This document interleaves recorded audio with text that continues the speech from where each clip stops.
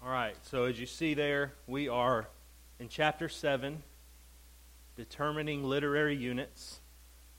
And all the chapters to this point, at least other than the first couple that were introductory, we've been in the observation stage of inductive Bible studies. We've talked about the first step is we want to observe the text, we want to ask the right questions, we want to look at literary features, all the things we've talked about the last several weeks. Then we're going to move to the interpretation stage. And then after that, of course, application. So this is the last chapter focused on observation, and there's kind of a bridge, as we're going to see, to that next step of interpretation. But this chapter is about determining literary units. So it's important as we study the text to seek to, in a way, divide up certain units of Scripture, certain passages that are speaking to a certain idea, that kind of thing. So we want to make sure we understand how to break down God's Word as we study. You'll notice, of course, if you have any modern version, we've divided Scripture into chapters and verses, right? Which is easy to reference. Turn to John chapter 2 or John chapter 3. It's easy for us to reference. But in the originals, there was not a division of chapter and verse. And so a lot of times the divisions are at a good spot that kind of demonstrate a transition, demonstrate a unit. But we're going to see some examples even quickly this morning where that's not always the case. Sometimes those chapter divisions might break up a thought where we want to actually see that as a unit together. So how do we determine how to divide up Scripture, how to find those units to study? I don't know if I have this quote in your notes or not, but I like this quote from the book. The Bible wasn't inspired in the form of chapters and verses, yet many readers structure their study along these boundaries. Doing so is akin to driving with blinders that block out peripheral vision. One can see what is straight in front, but there may be significant features all around that one misses. Perhaps a beautiful mountain vista on one side of the road and a 1,000-foot drop on the other side. The parallel to reading Scripture is obvious. By seeing the text all around and by noting its structural apparatus, including boundaries, one gets a broader perspective on context, becoming aware of the structure intended by the author. In some sense, analyzing structure at the level of observation helps to keep us on the road, knowing what text to study and why this is contextually important. So let me give you an example, and I do want to mention, I think the first thing I skipped over is we call this idea of breaking up literary units structural analysis. So we're going to try to structure Scripture, and then we realize this is a unit that's to be studied together, and so we're going to break it down that way. So the two goals of this is, of course, to discern literary units so we can understand those breakdowns, but it's ultimately to grasp the message being communicated through the chosen literary form. So we're trying to understand what is the author trying to communicate in this passage of Scripture. And again, that's the bridge to interpretation. We're breaking this down to understand it so we can understand what was the author seeking to communicate. So the first example I want to show you of this is in John chapter 2. So you can turn there in your Bibles. And here's an example where, I wouldn't say it's not fitting for a chapter heading to start here, but sometimes if we get so caught up in, all right, maybe in your devotions you read one chapter a day. So I'm going to read chapter 2 of John, and then I'm going to read chapter 3 the next day, and you might miss the link between them and miss something the author is seeking to communicate through those verses working together, okay? So if you look at John chapter 2, in verse 23, this is how chapter 2 concludes. Now when he was in Jerusalem, this is Jesus, at the Passover feast, many believed in his name when they saw the signs that he was doing. But Jesus, on his part, did not entrust himself to them because he knew all people and needed no one to bear witness about man, for he himself knew what was in man. Now there was a man of the Pharisees named Nicodemus, a ruler of the Jews. This man came to Jesus by night and said to him, Rabbi, we know that you are a teacher come from God, for no one can do these signs that you do unless God is with him. So that's the first two verses of chapter 3. Where do you see, there's a couple phrases or ideas at the end of chapter 2 that we see repeated in chapter 3 that where we can see those tied together. Did you catch them when we read those? That's the biggest one, right? Jesus did not, and I think the Greek is, he did not, that word entrust is the same word as many believed in his name. So many believed in his name, but he didn't believe them. Why? Because he knew what was in man. He didn't need anyone to bear witness about man. He himself knew what was in man. Now there was a man of the Pharisees. Here we're going to see Jesus knows their heart. He knows that even though they profess faith in him or profess to believe in him, he knows the heart of the issue. Now here's an example of that. Here's Nicodemus, and Nicodemus comes and he says, Rabbi, we know you're a teacher come from God. It seems like a very flattering thing. And what does Jesus get to? Unless you're born again, you can't enter the kingdom of heaven. So he knows his heart. And so you see this transition. Well, there's one other phrase that we see that idea repeated in both of those passages. Did you catch it?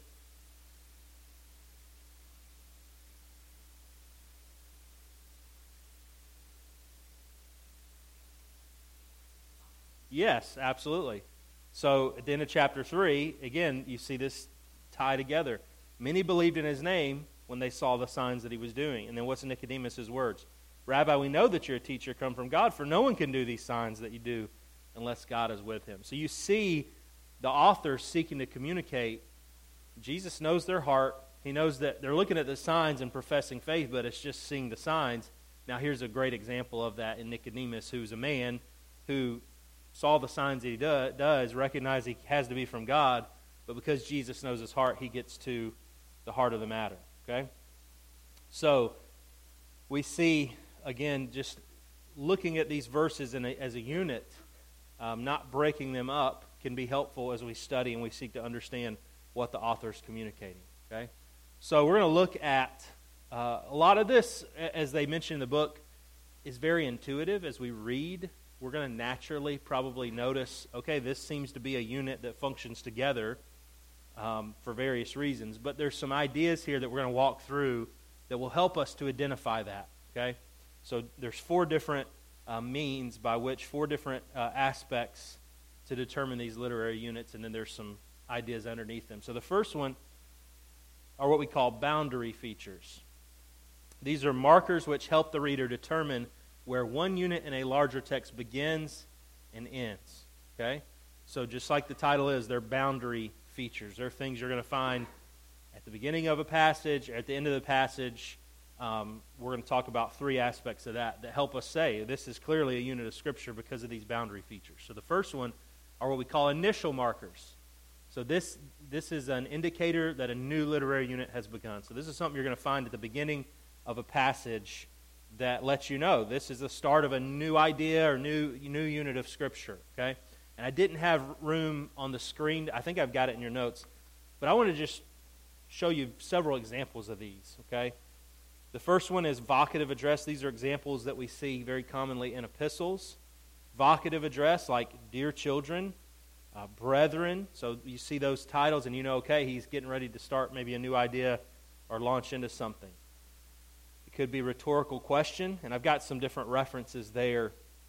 We're not going to have time to walk through all of these, but could start with a rhetorical question that starts a new unit of Scripture. Conjunctions of inference, something like therefore.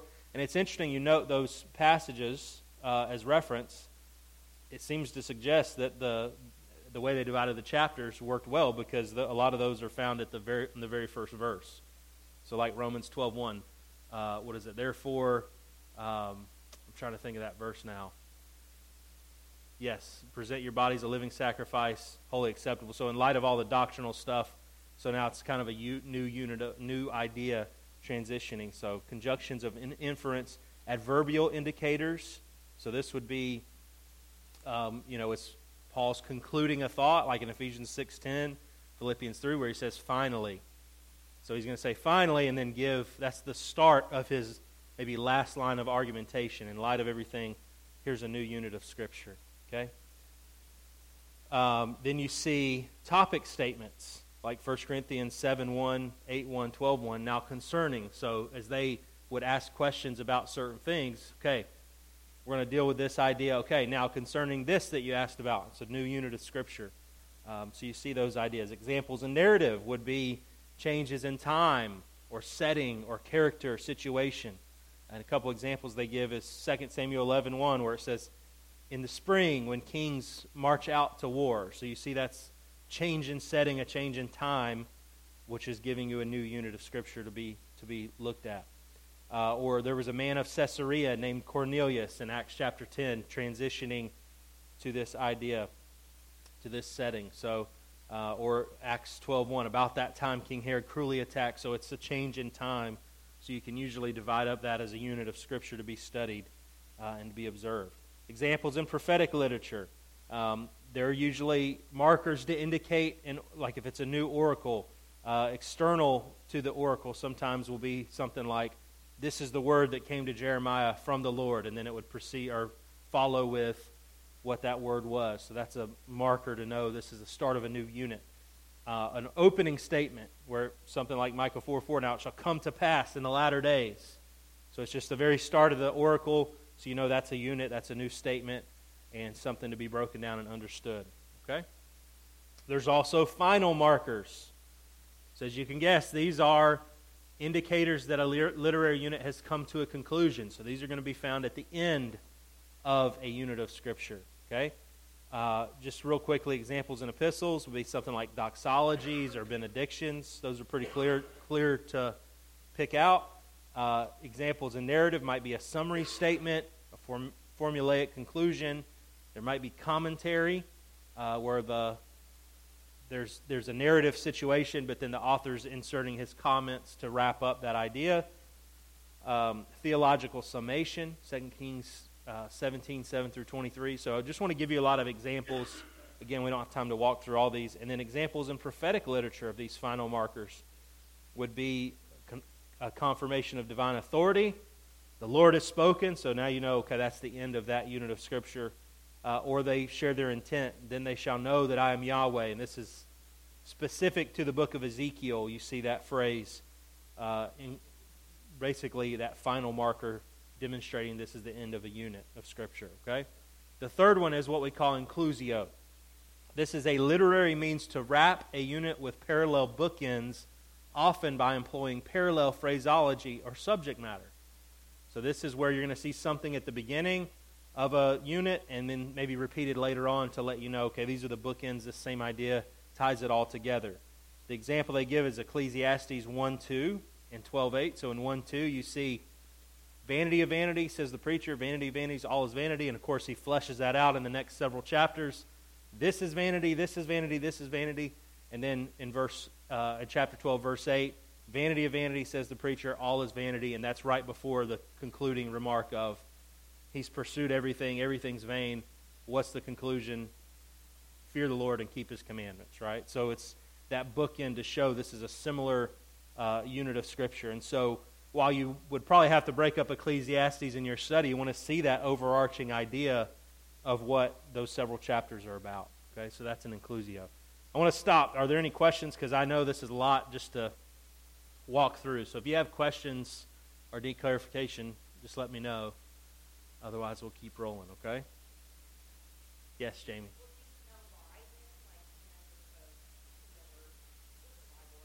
Yeah. Yeah.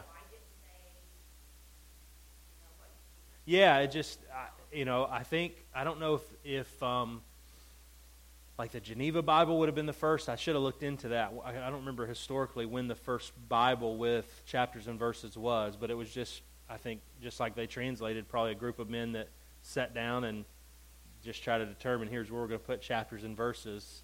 And sometimes it's very accurate, sometimes it's not. Just like in our Bibles, not only do most versions, like the ESV I have, not only are there chapter and verse divisions, you usually have like a heading over, like if you're in John 1, the Word became flesh, and then verse 19, the testimony of John the Baptist, and then go down, behold the Lamb of God. So even those who put together these versions, they're just trying to demonstrate units of Scripture.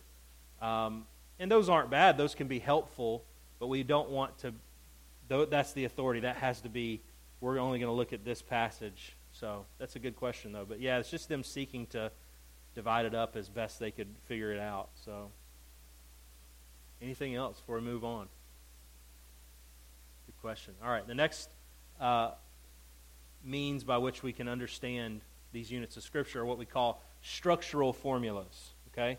This is the way a text is intentionally constructed to portray the author's intended message. And we're going to look at a couple examples of these as well. This is most common in poetry, but you can find it throughout other genres of Scripture as well. And so we see, and some of these are literary features we've talked about before to be aware of, but now we're looking at them in light of determining a unit of Scripture. So we've talked about repetition before, but repetition can also be a means by determining, okay, here's a unit of Scripture that we want to break down and study. So repetition's a recurring word or phrase within a unit. An example of this would be Genesis. In the first throughout the book, you see this repetition of the phrase, these are the generations, history, or record of. And so every time you see that, you know, okay, this is probably the start of a new unit to be studied, okay? It's these transition type things, this repetition. In the New Testament, you see example of throughout John's Gospel, it references Jesus' hour. And so when you see that, you can see that, okay, this is a common idea, a repeated thing, to see what is the author trying to communicate by using this phrase, repeating it over and over again, okay? The next one we've touched on as well, parallelism. This is corresponding phrases or thoughts.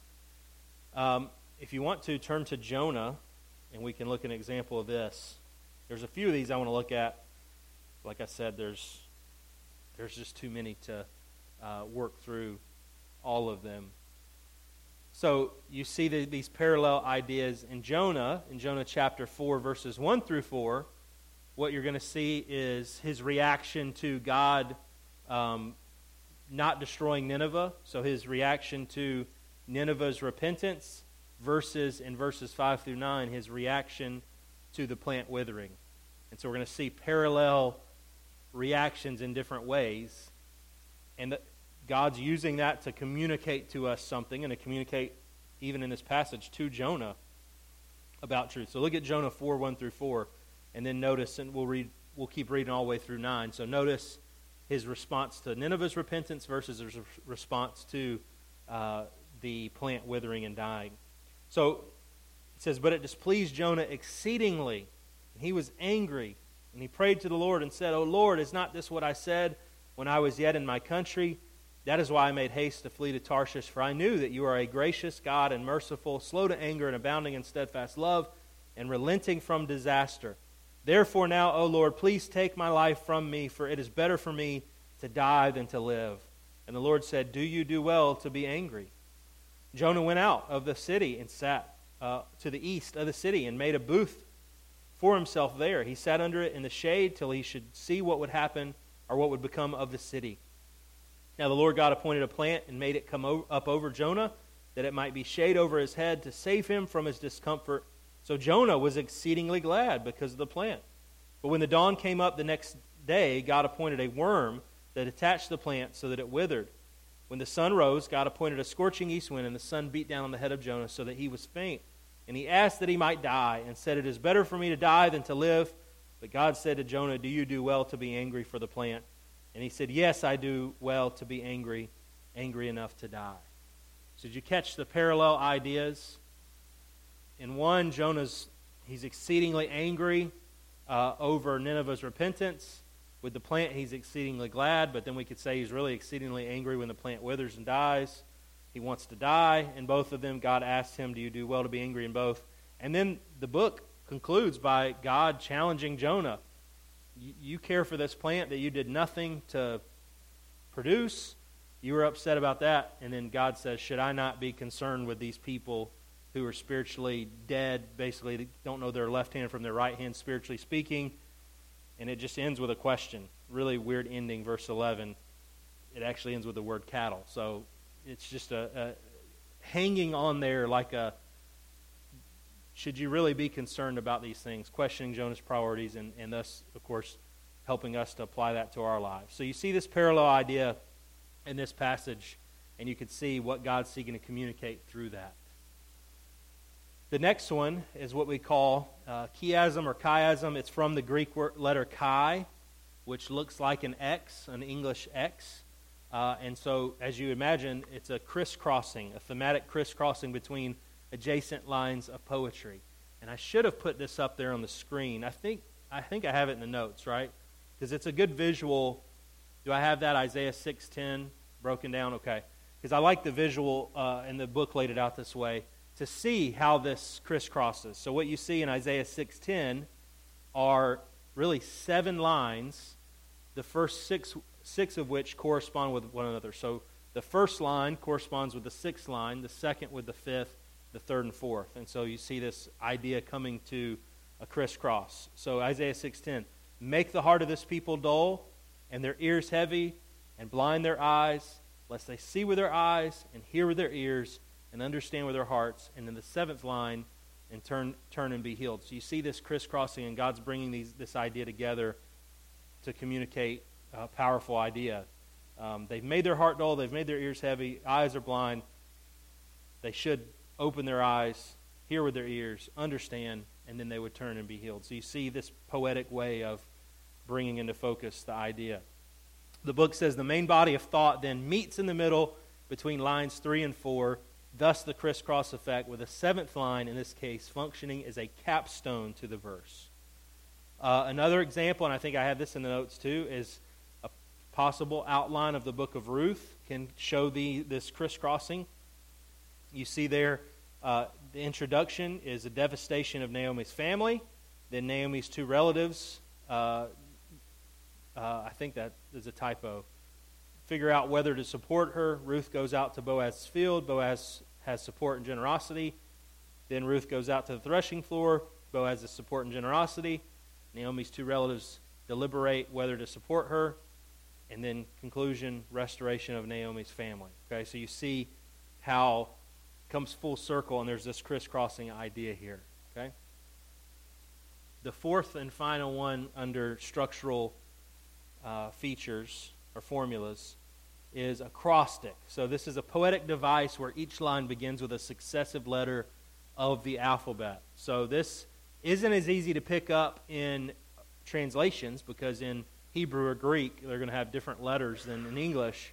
But a common example, and one that translators have sought to communicate, is Psalm 119. If you look at Psalm 119, what you see is the 22 Hebrew letters, and you have, I think, 8 verses for each, and then it moves on to the next. And so the first line of each of those 8 verses, we could say, start with that Hebrew letter. So it'd be like A, and each line starts with A, and then B, each line starts with B. And so it works through there, so we see that acrostic. The book says the entire psalm is framed around the succession of acrostic subunits, each of which contains 8 lines where the first letter, the first word of each line begins with the same letter of the Hebrew alphabet. Once 8 lines are completed, the psalm proceeds to the next successive letter of the alphabet. So that can be a way of just seeing a unit of Scripture by recognizing that acrostic. Okay. Any questions before we move on to the third one? I know we're flying through this. All right, the next means by which we can seek to understand these literary units is cohesion. This is the basic qualities which unify a literary unit. And this is one of the most important, because as we're looking to units of Scripture, what we're looking to is there a similarity in thought or setting or time? There's got to be that cohesion for a unit to exist. Okay. Someone said cohesion is the quality of a text that gives it unity. So you can't really have a unit of Scripture without some sense of unity, right? So that's the idea here with cohesion. So a few ideas to understand this cohesion: genre and subgenre. This is classifications for types of literature which are based on similarities between form, style, and subject matter. So we know this idea of genre: poetry or narrative or epistle, different types of genres. And then even within a genre of Scripture, you might find a subgenre. So you might find a narrative, and in that narrative there's a poem, or there's a prophetic oracle, or whatever it may be. And so we want to understand when that subgenre changes, that might be a new unit, or we want to understand what the author's seeking to communicate. So a change in genre or subgenre often, but not always, indicates a shift from one unit to another. So a couple examples. In Isaiah, Jeremiah, and Ezekiel, there's a number of prophetic subgenres such as judgment speeches, salvation oracles, laments, visions, prophetic drama, biographical narrative, allegory, and even letters. So even within a genre of Scripture, you're going to find different subgenres that give you clues to this is a new unit to be studied. Example in the Gospels, very clearly, Matthew 1, what you see is the first 17 verses are genealogy. And then in verse 18, it transitions to narrative. The same in John 1. There's a prologue in verses 1 through 18, and then it advances to narrative in verse 19. So when you see this, you know, okay, this is a unit of Scripture to be studied. Now this transition to a new unit. The next one is content. Similarity in subject matter that unites a unit. So this is one of the most important ones to be aware of. When there's a similarity in content, and there's that cohesion, that's when we know there's a unit of Scripture. It's communicating a singular idea. The book says cohesion and context is at the core of what it means to have a contextually contained unit, and thus has significant impact on interpretation. In the New Testament epistles, cohesion and content is often characterized by a progressive line of argument addressing a particular issue, while in the prophets it may revolve around the subject of an oracle. The content of narrative tends to cohere around characters and plot.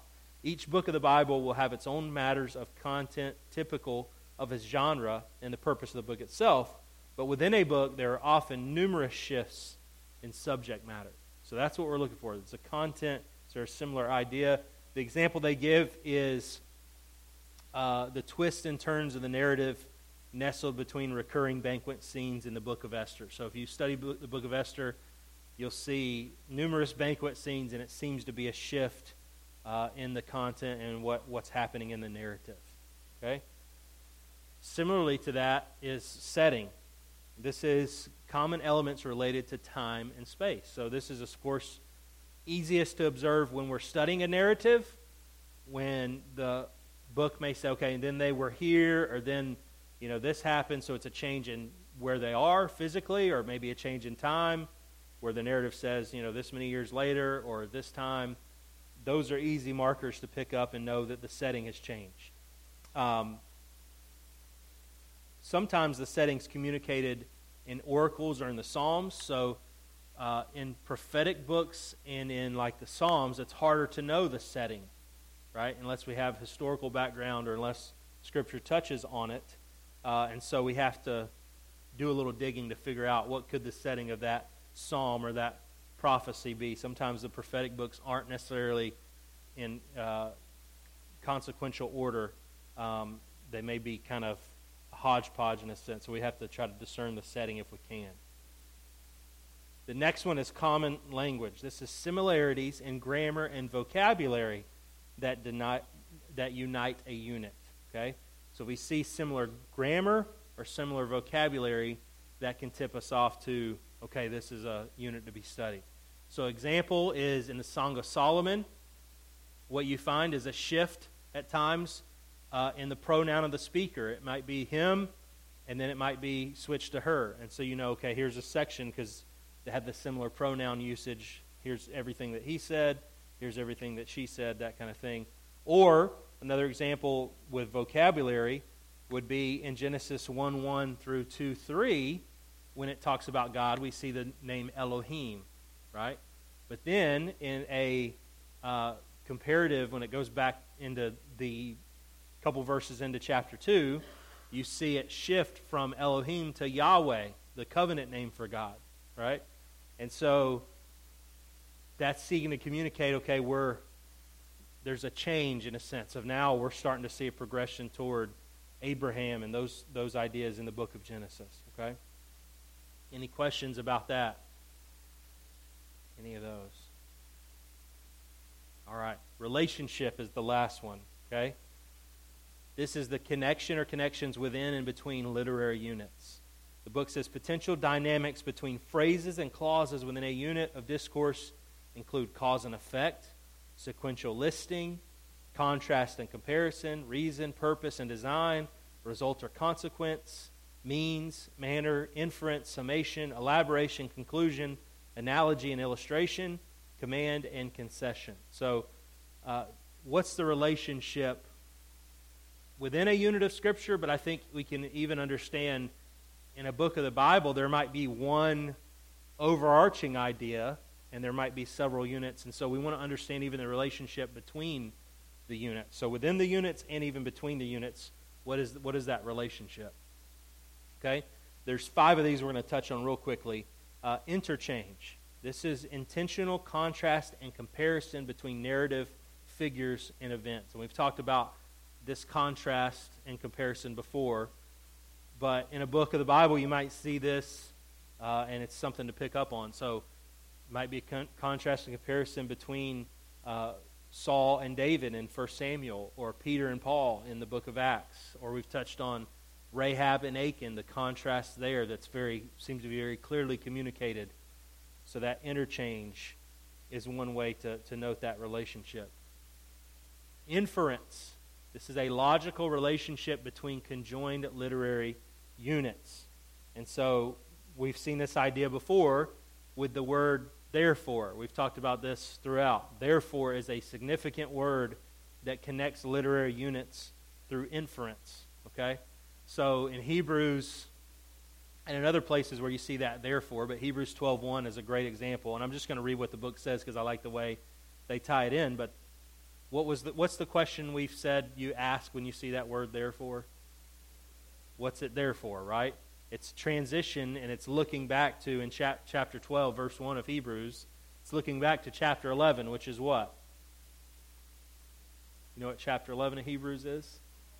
Hall of Faith, right? So in light of these things that have been building, now there's a transition in thought. But they're tied together. So that's the relationship. So the book says, consider the example of Hebrews 12:1 in guiding the direction of discourse between major units of thought using a conjunction of inference. Therefore, based upon the writer's survey of the Faith Hall of Fame, he now moves on to exhort his audience to follow the Old Testament examples of faithfulness. Hebrews 11:39 brings the prior unit to conclusion, while Hebrews 12:1 begins a new unit. Yet, this unit of exhortation is integrally related to the discourse survey in chapter 11. The point of inference, the therefore that introduces the new unit, does more to connect the two relationally than to divide them conceptually. So even though we would study Hebrews 12:1 and a few verses in as a unit, it's important to understand the relationship with the previous unit, right? And the overarching idea that the book of Hebrews is seeking to communicate. Okay? The next one is prominence. This is an emphasis on certain elements of the text. So in order to communicate ideas, writers will necessarily place emphasis on certain elements of the text, thereby minimizing others. And so a good example, Philippians 3:2-10, we're not going to read it, but if you read it, it's one of those things where you see a building argument and you see the prominence of what Paul's saying. And I think that's the passage where he says, if anybody thinks they're righteous, no one's more righteous than me. And he lays out this case, but then he says it's nothing compared to knowing Christ. Okay. Another example in narrative would be John 11. There's a kind of a climax of John 11 where Jesus calls Lazarus to come out of the tomb, and Lazarus comes out of the tomb, so it hits a peak. There's a prominence there, and then it basically right after that it transitions to the next chapter of Scripture. Okay. There's another one, parenthetical commentary, and I wish we had time to really look at this. Let's maybe flip over to John 11. We'll see if we can pick out a couple, because I thought this was a good exercise to do. John 11. And so there are times within a text where there's comments made by the narrator within a narrative text. And I want to see if we can pick any out here in John 11 real quickly.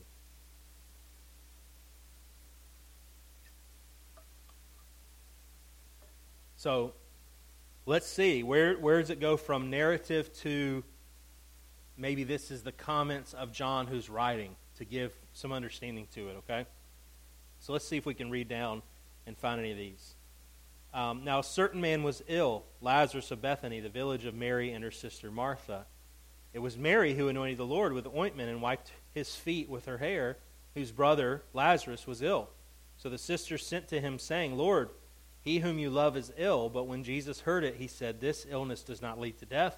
It is for the glory of God, so that the Son of God may be glorified through it. Now Jesus loved Martha and her sister and Lazarus. So when he heard that Lazarus was ill, he stayed 2 days longer in the place where he was. Then after this, he said to the disciples, Let us go to Judea.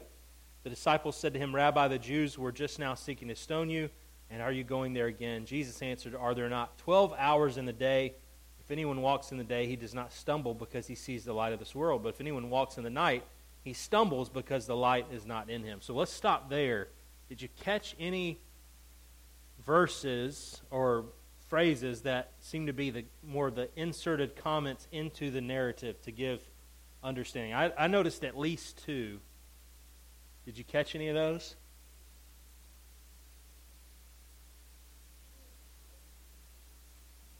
Okay. You said verse 8 and 9. Okay. Okay. Definitely. Ryan, you said verse 2. That was one that I definitely noticed. He's laying out the narrative. Lazarus is ill. He's in Bethany, the village of Mary and her sister Martha, which in some ways that's almost narrative.